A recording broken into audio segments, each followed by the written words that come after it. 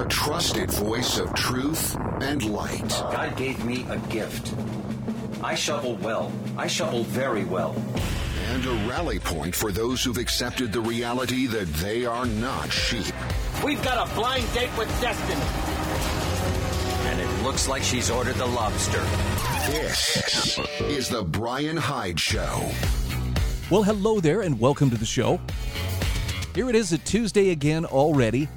I don't say that like it's a bad thing, by the way. That means it's a chance to visit with my friend Eric Peters from ericpetersautos.com. Eric, how are you today? I'm pretty good, and it looks like Kyiv is back on the front burner again. Boy, is it ever. I got to get your reaction to some of the news that has come out and actually been confirmed in the last few days.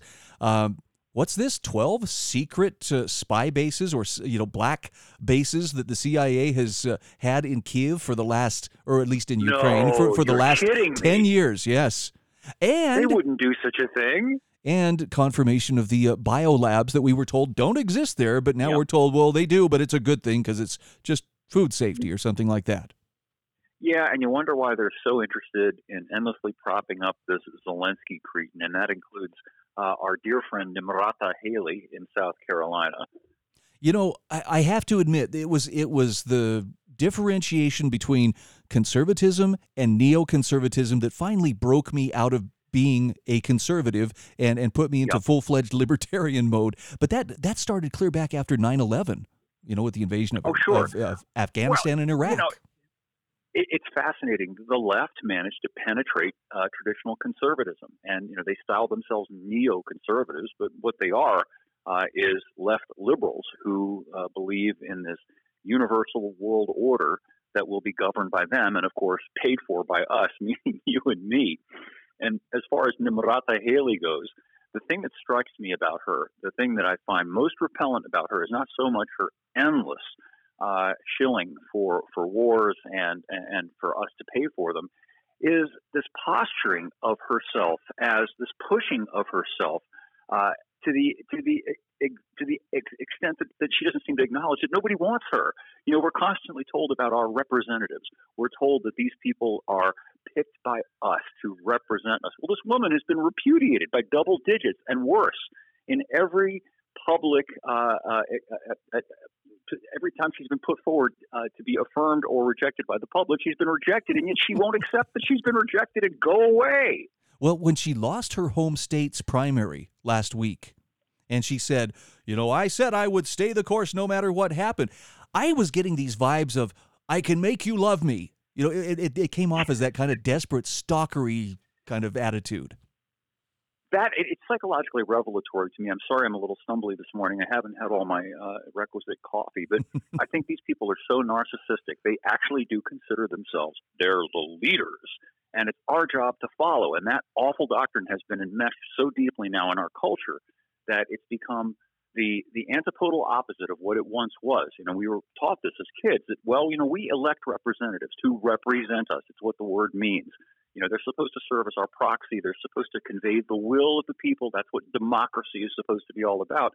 Instead, it's this top-down, lecturing, condescending vibe that we get from people like her. I know best. I will tell you what to do, but you should vote for me because I know best, even if you don't like me. No, and let's, while we're on this subject, let's talk about, Trump has had everything but the kitchen sink thrown at him, and yet he sure is collecting these primary victories one after the other. It seems pretty clear this guy, barring something really unfortunate, he's going to be the nominee. Well, yeah, and I think it's not unrelated to the Nimrata phenomenon and all the rest of it. People are so exasperated and frustrated at being told that this is who you must accept, whether it's Nimrata or Mitt Romney or somebody of that type, that they've just had it. And Trump is the only weapon that's on the field. It's not so much about him. I think people are discarding all of his various and many flaws and picking up that weapon and using it to kind of, shove it into the teeth of these people who have become insufferable and unendurable.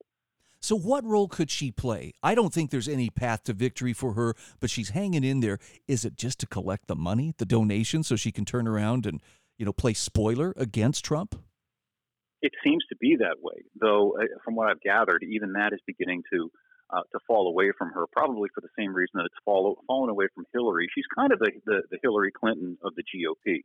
She's not liked, even though she holds the positions that the neocons like. She personally is not liked. Again, the fact that her own state rejected her by double digits just speaks volumes. So I think she's untenable. I don't know why she continues to stay in there other than to collect a check. I don't think there's any scenario wherein she could potentially replace Trump. I mean, if they manage to put him in prison or do some other thing to take him out, and they're going to bring her out and prop her up and do that. If they do that, the election will become even less legitimate than it was the last time. Most people just will stay home. I know I'll stay home. I'm not going to waste my time and effort, even to the extent of going to the elementary school down the road, to cast my ballot for Nimrata Haley as opposed to Joe Biden. What's the point? But you have to choose one, right? Yeah, I know. That's what they'll say, right? You have to be either shot in the head or shot in the stomach. Come on, you got to choose one or somebody's going to choose for you. Yeah, well, the thing that interests me more is who's going to replace Biden. I think it's become inevitable at this point, and you read the tea leaves, at least I do, and it seems to me they're hanging him out to dry at this point. They're no longer covering up for him. Every single day now I'm seeing stories about that suggest that, look, this guy's got to go. They've all but said it. And so now the question becomes, okay, well, once he's gone, who will come?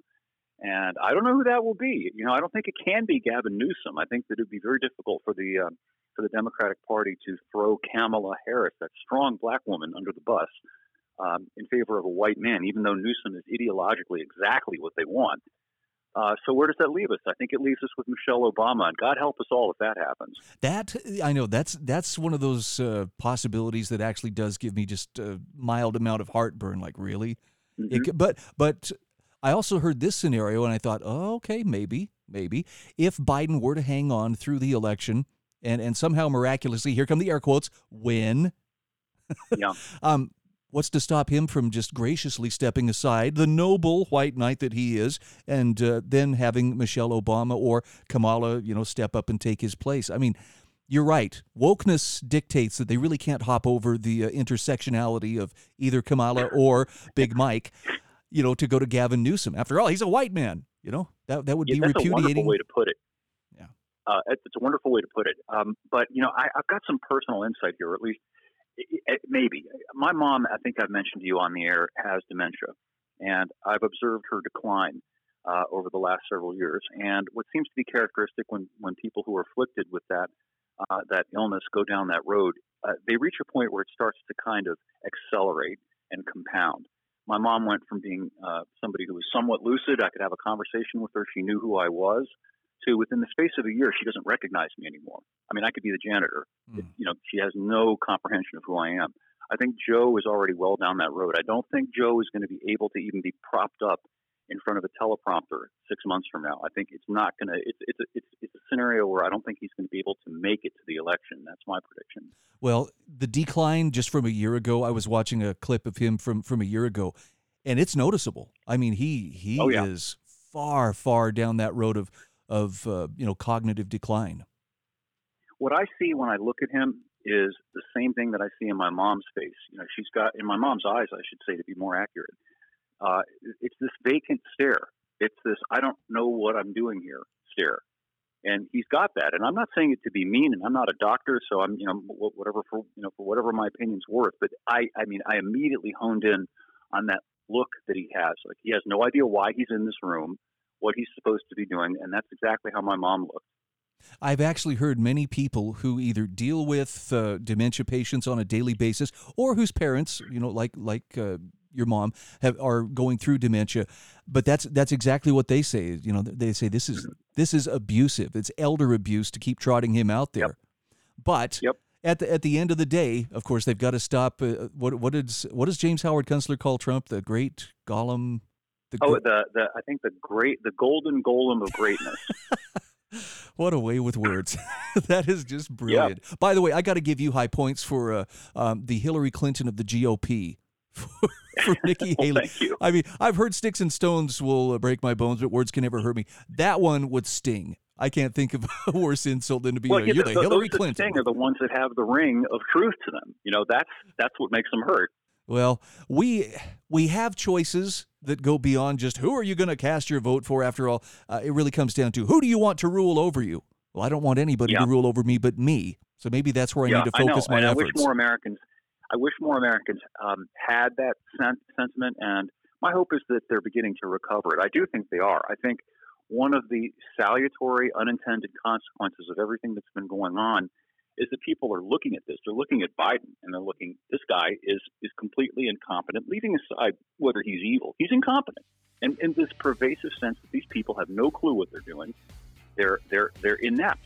And when you encounter that, your instinctive reaction is, well, I better start looking out for myself. I better start thinking about what I need to do to shore myself up against the fallout of all of this serial incompetence that's happening all over the place. Hold that thought. We are up against the clock here. Eric Peters is my guest. We'll be back in just a moment. This is the Bryan Hyde Show.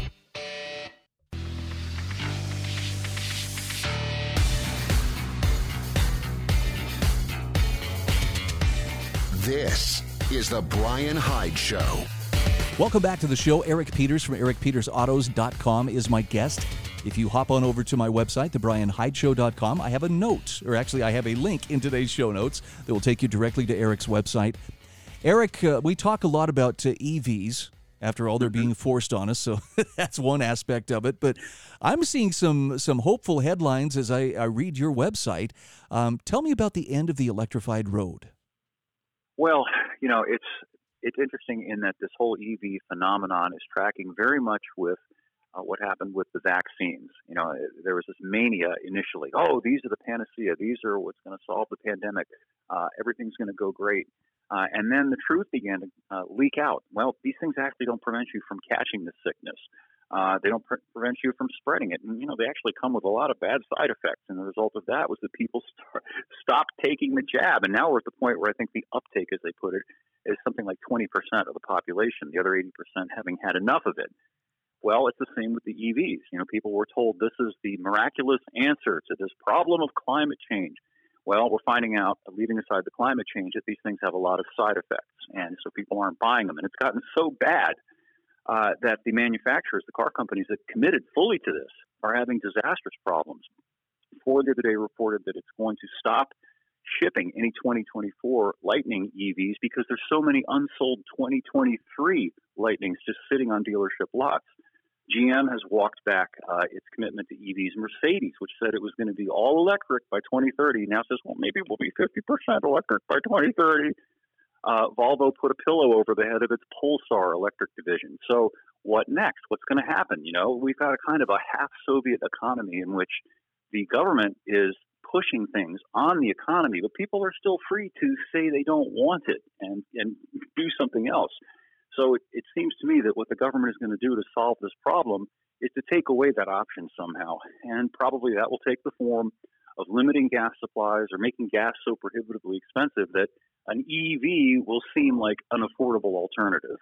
I like that you make that connection with what's happening here. It is just an introductory phase of a planned economy.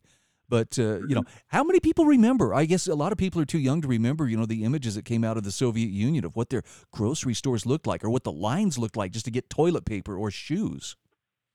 Sure. Well, the Soviet Union came apart, 30 years ago?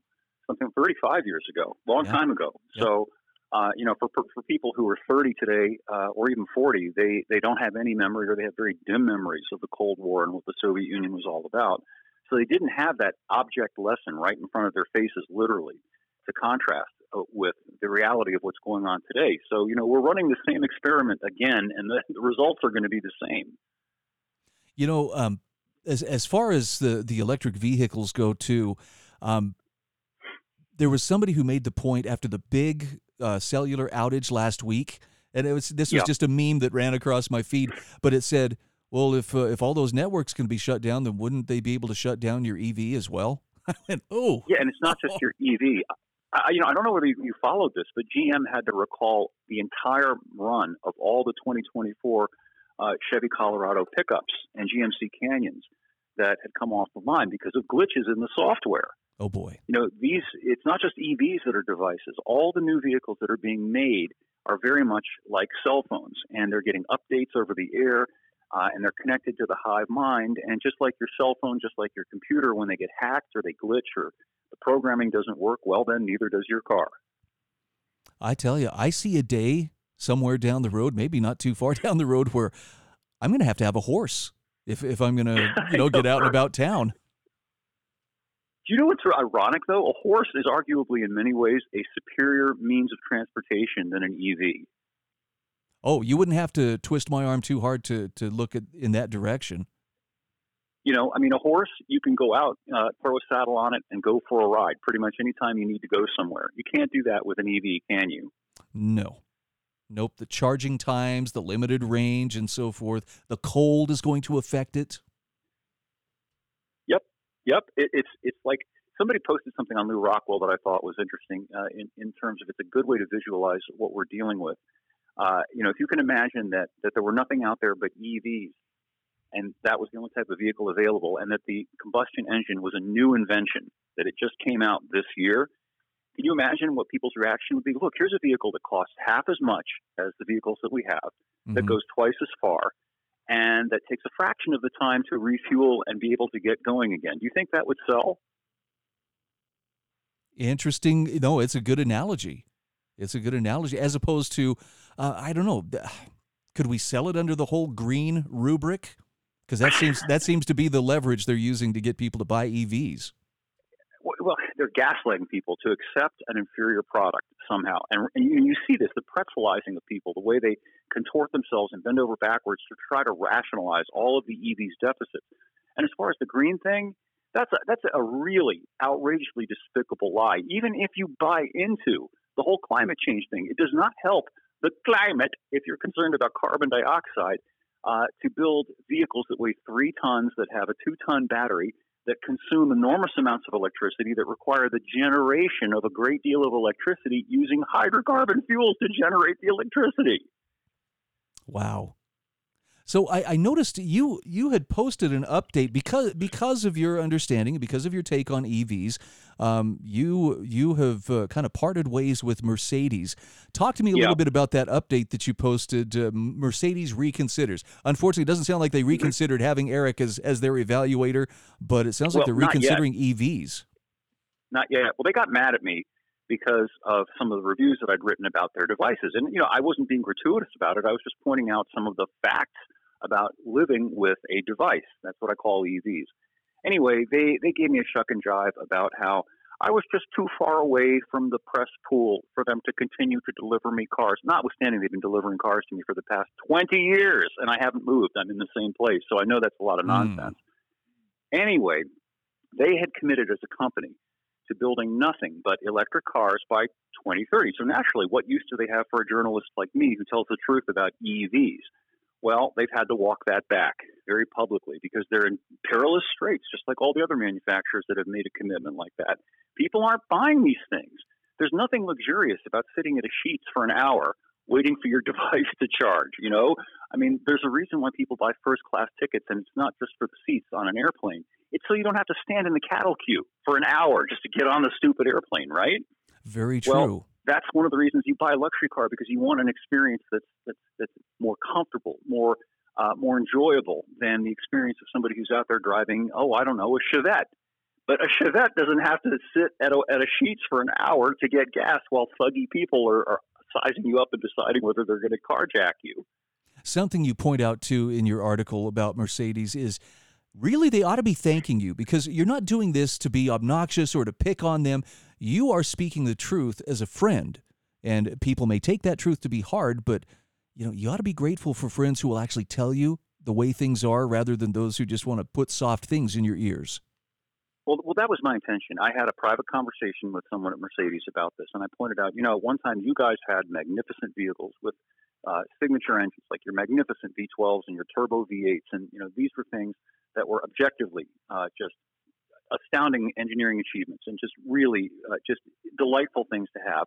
And what you've done now is to create a device that's just the same as any other device. Why would somebody want to pay $100,000 to drive your battery-powered device versus a $30,000 battery-powered device from Kia? Because it has a big plastic 3-pointed star in its front end? You really think people are going to buy that? That's a good point. Yeah, Kind of takes a little bit of the luster off of that Mercedes brand. Yeah. Yeah, and I think they've begun to realize it. Marketing does not solve all your problems. At the end of the day, there has to be some substance behind the marketing. I don't know whether you caught the article I did about the Porsche Taycan, which Porsche markets as a turbo. And of course, it's an EV. It has no turbo. It has no engine. They're trying to glom off of the reputational appeal of a 911 turbo. Porsche, you hear the Porsche name, and even if you're not a Porsche-ophile, that kind of registers in your mind. Wow, cool, Porsche turbo. This is a device. Well, anyway, these devices they sell for about $200,000, and they lose half that value in less than 4 years because people are looking at it and going, "What the hell am I paying $200,000 for this thing for? It's just a freaking DeWalt power tool." Is the Bryan Hyde Show.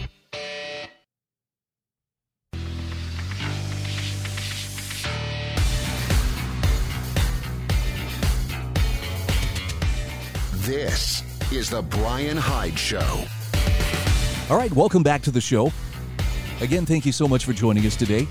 I know there are many voices out there, some of which have fun, soft things to put in your ears. I'm not one of those voices. And it's not that I'm here to, make you feel bad. I'm here to talk about things that hopefully will inspire you to rise up to the challenges in front of you without fear. I know there's a lot of talk out there, and I think a lot of the media information that's pointed at us on a daily basis is intended to make us feel broken, afraid, unsure, very timid, waiting for someone to tell us you may do this or you may not do that. But I just want to make it very clear. If you're going to be the person that you were born to be, you're going to have to choose to start making your own steps. You got to find the courage to make your feet start moving, even if you don't know, the entirety of the path in front of you. That's hard.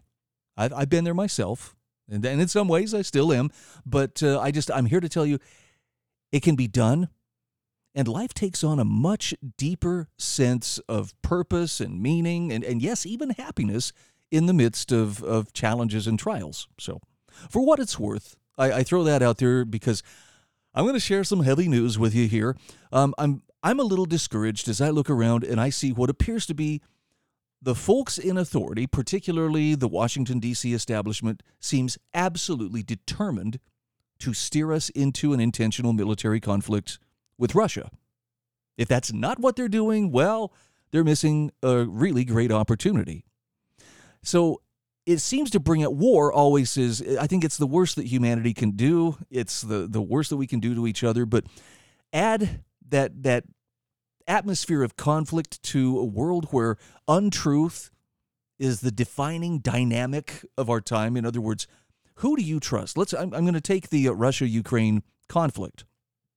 So some things came out in the last few days, and I believe these have now been corroborated. One of them was that the CIA met with the individuals who pulled off the Maidan coup back in 2014, so 10 years ago in Ukraine, which deposed a Russia-friendly president and installed an American-friendly government with the help of the CIA, or at least the encouragement and direction of the CIA and some funding and so forth. And it's very clear that the CIA was involved in this. In fact, not only were they involved in this, but it's very clear that the CIA built black sites in Ukraine, secret spy bases where they could spy on Russia. And they've been doing this for the last decade. There also are biolabs which have been found in Ukraine, which at first our government denied. We know there's no biolabs in Ukraine. You guys are nuts for even thinking such a thing. Now it's coming out, well, okay, but there are, but, we just took over former Soviet biolabs and we're just trying to use them for, food production and for food safety and that kind of thing. Yes, I'm sure. And remember, this is the same people who apparently had provided funding for the labs in Wuhan, China, where they were doing, work on the coronavirus and trying to soup it up. And, well, I'm just saying, are you sure you want to trust these folks when it comes to, hey, really, we're doing nothing wrong here? But what's really disturbing, okay, I understand politicians lie, governments lie, security state people lie by the very nature of their job. Their job is to deceive. Their job is to mislead so the enemy doesn't get an advantage. Unfortunately, their definition of the enemy isn't just outside threats like, radicalized Islamic terrorists or Russia, for that matter. No, their sights were turned on the American people. We saw this with the Patriot Act right after 9/11, and it hasn't let up since. Now, let's talk about Ukraine and Russia. This has been going on, the actual, I'm going to call it the special military operation, in which Russia went ahead and sent in troops. For 2 years now, it's been hell on earth for the Ukrainians who are caught in the midst of that conflict, as well as for the Russian conscripts that are being sent to fight it.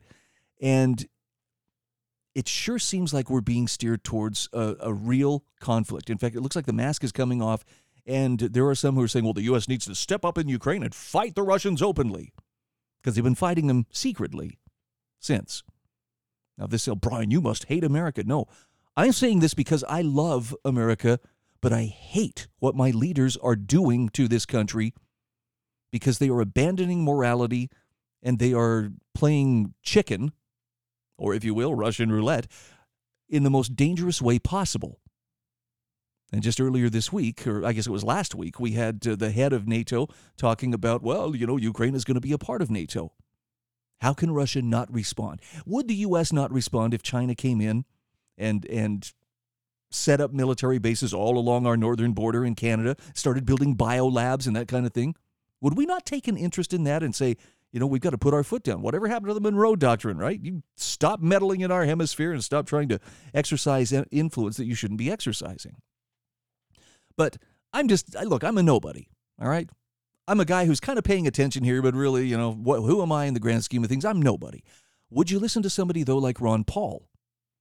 Here's what he had to say in a recent Lou Rockwell column. He says in a CNN interview, the normally very confident U.S. Undersecretary of State Victoria Nuland sounded a little desperate.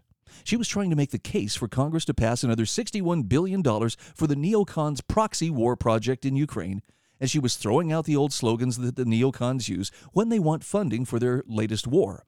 Asked by CNN whether she believes that Congress will eventually pass that bill, Nuland responded that she has confidence that we will do what we have always done, which is defend democracy and freedom around the world. I know, you can smell the fertilizer from here with those words. Now, what Nuland is attempting to do here, says Ron Paul, is what the neocons always do. They try to wrap their terrible policies up in the American flag and sell it to the American people as something reflective of our values. So if you oppose another neocon war, well, then you're unpatriotic, according to their trickery. That's true, by the way. If you even question the narrative of what they were selling us about Ukraine, well, you're just a useful idiot for Putin. You're just promoting Putin propaganda. Rah, rah, rah, rah, rah. I mean, the disconnect from reality is intense. But it's also very dangerous, because we're not just talking about, okay, it's going to be some localized, normal, conventional conflict. This has the potential to go nuclear. And I'm not talking necessarily an end-of-the-world scenario nuclear, but I'm talking it would definitely disrupt in a way that the world has yet seen. Something I'm not really stumping for. So, Ron Paul says Americans are waking up to the lies of the neocons, and more are realizing that there is no we when the neocons are trying to sell another war. It is them. The we in the equation are the people who are being robbed to pay for what will inevitably be another neocon failure. Now he asks, does any American still believe that Washington was defending democracy and freedom when it used a pack of lies to get us into Iraq, where a country was destroyed and perhaps 1 million people were killed? How about when, after 20 years in Afghanistan, we managed to replace the Taliban with the Taliban?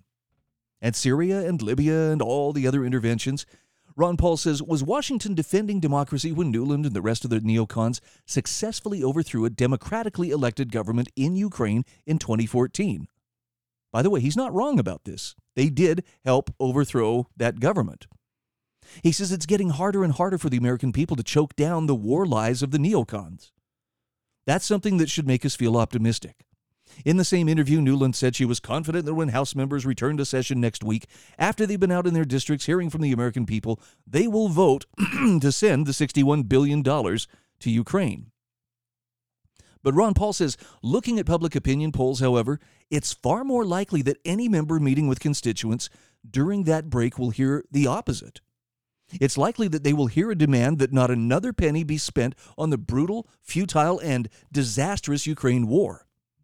According to a Harris poll taken earlier this month, some 70% of Americans want talks to end the Ukraine war. Americans no longer support the neocon war project in Ukraine. That's something to celebrate. Now, perhaps in a last show of desperation, Victoria Nuland debuted another argument for keeping the war money flowing for Ukraine. She said, "We have to remember the bulk of this money is going right back into this economy to make those weapons." Is that supposed to be attractive to the American people?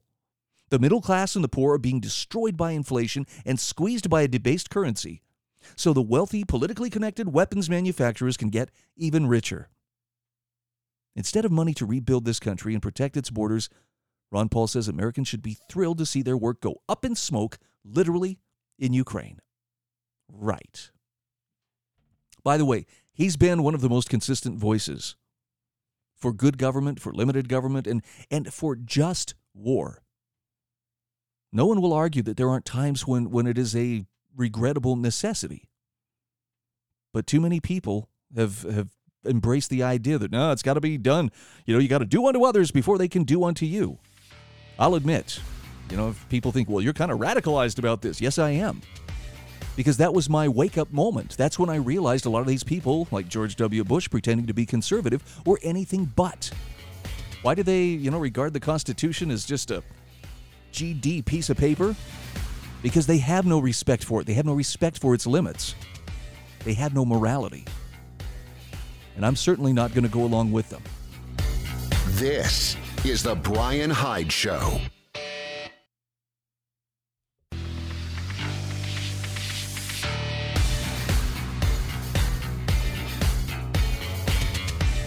This is the Bryan Hyde Show. Hey, welcome back to the show. Just a quick shout out to my sponsors, including LifesavingFood.com, TMCPNation.com, Ironsight Brewing Company. That's IronsightBC.com. It's a subscription coffee service. Very much worth your time if you need a cup of joe to get you going in the morning. And also QuiltandSew.com. So, if you have ever read the novel Atlas Shrugged by Ayn Rand, first of all, it's a long novel. I don't know if she was paid by the word, but if she wasn't, wow. They probably could. They could have made her a very rich woman by doing so. It's the 50-page speeches that put some people off, but for many people, myself included, that book was kind of a wake-up call as to what happens when people in power take it upon themselves to fleece the productive. And that's something that we're kind of seeing happen in real life, at least at the hands of many of our current people in governance. Got an article here from Daniel Kowalski from the Foundation for Economic Education. It's titled, "California Politicians Appear Determined to Bring Atlas Shrugged to Life."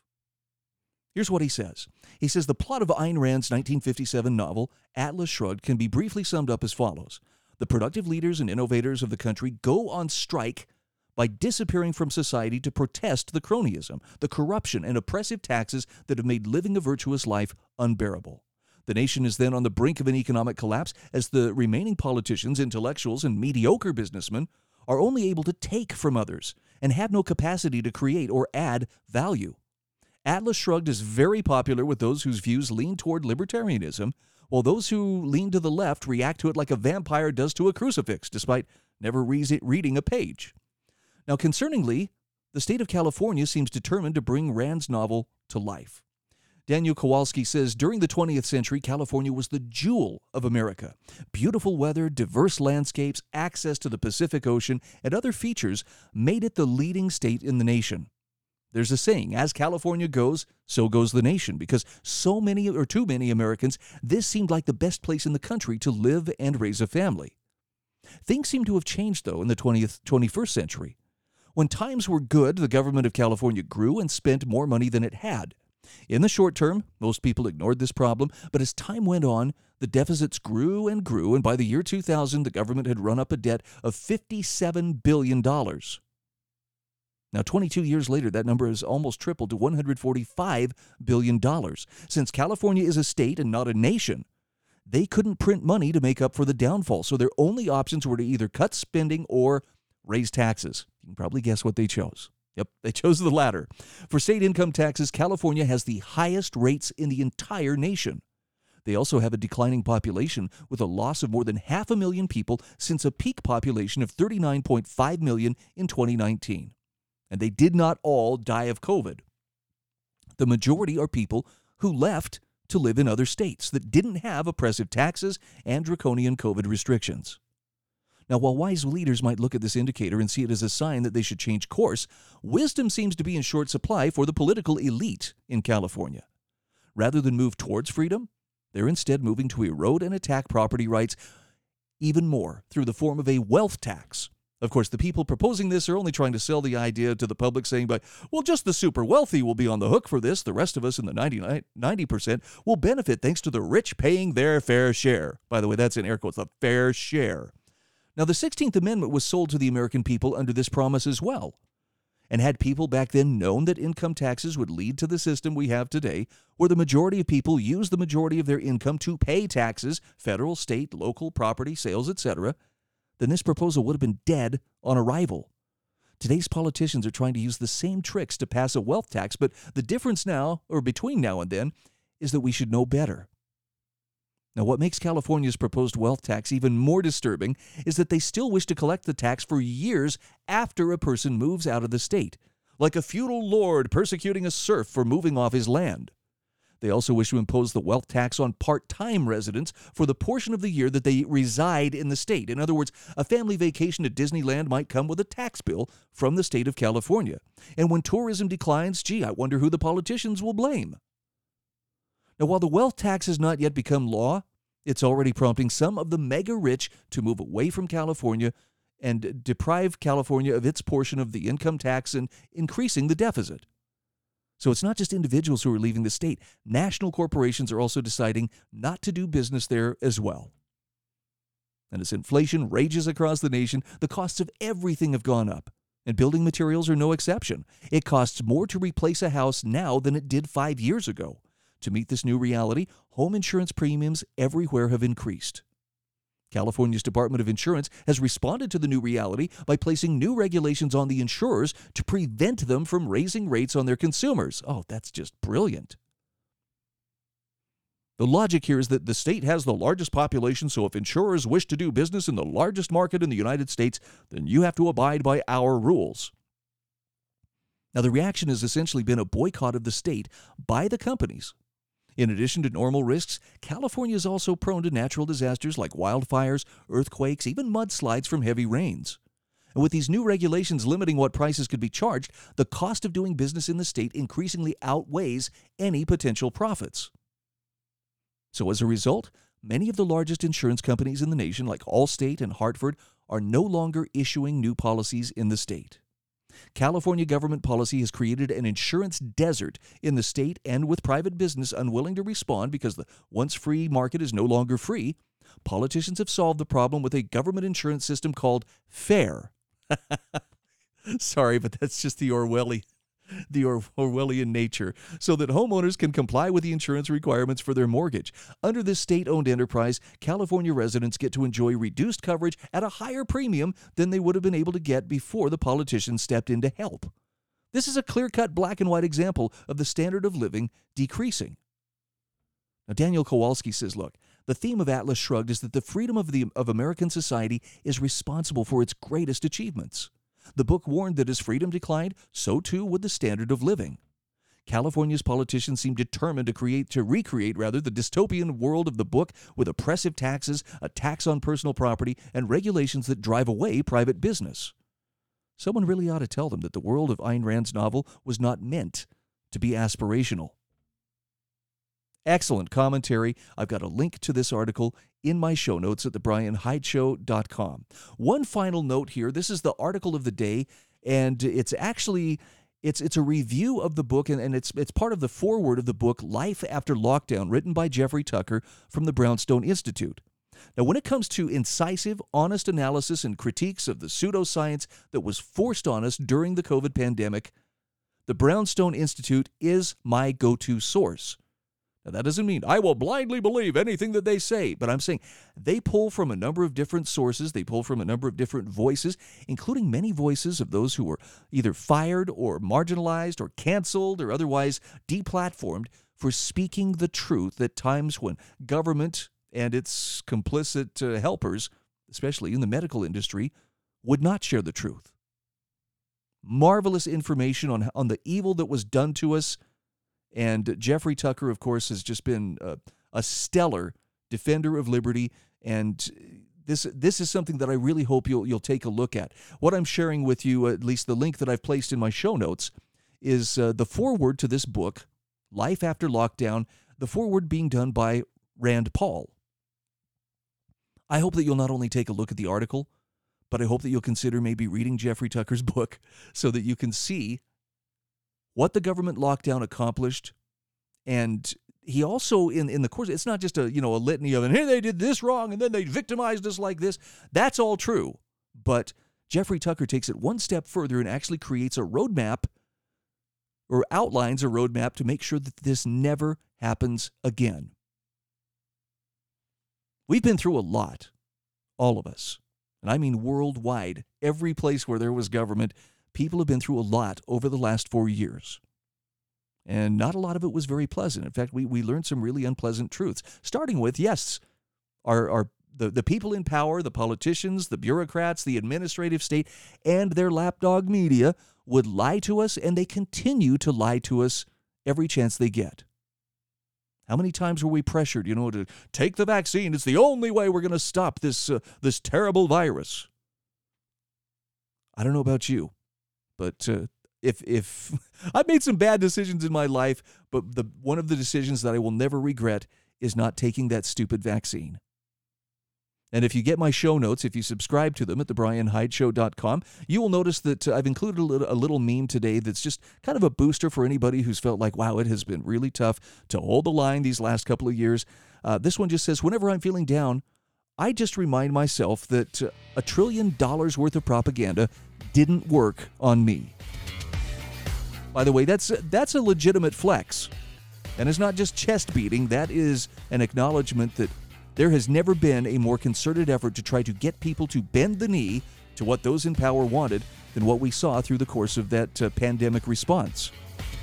If you were one of the resistors, my brother, my sister, I'm proud to stand shoulder to shoulder with you. This is The Bryan Hyde Show.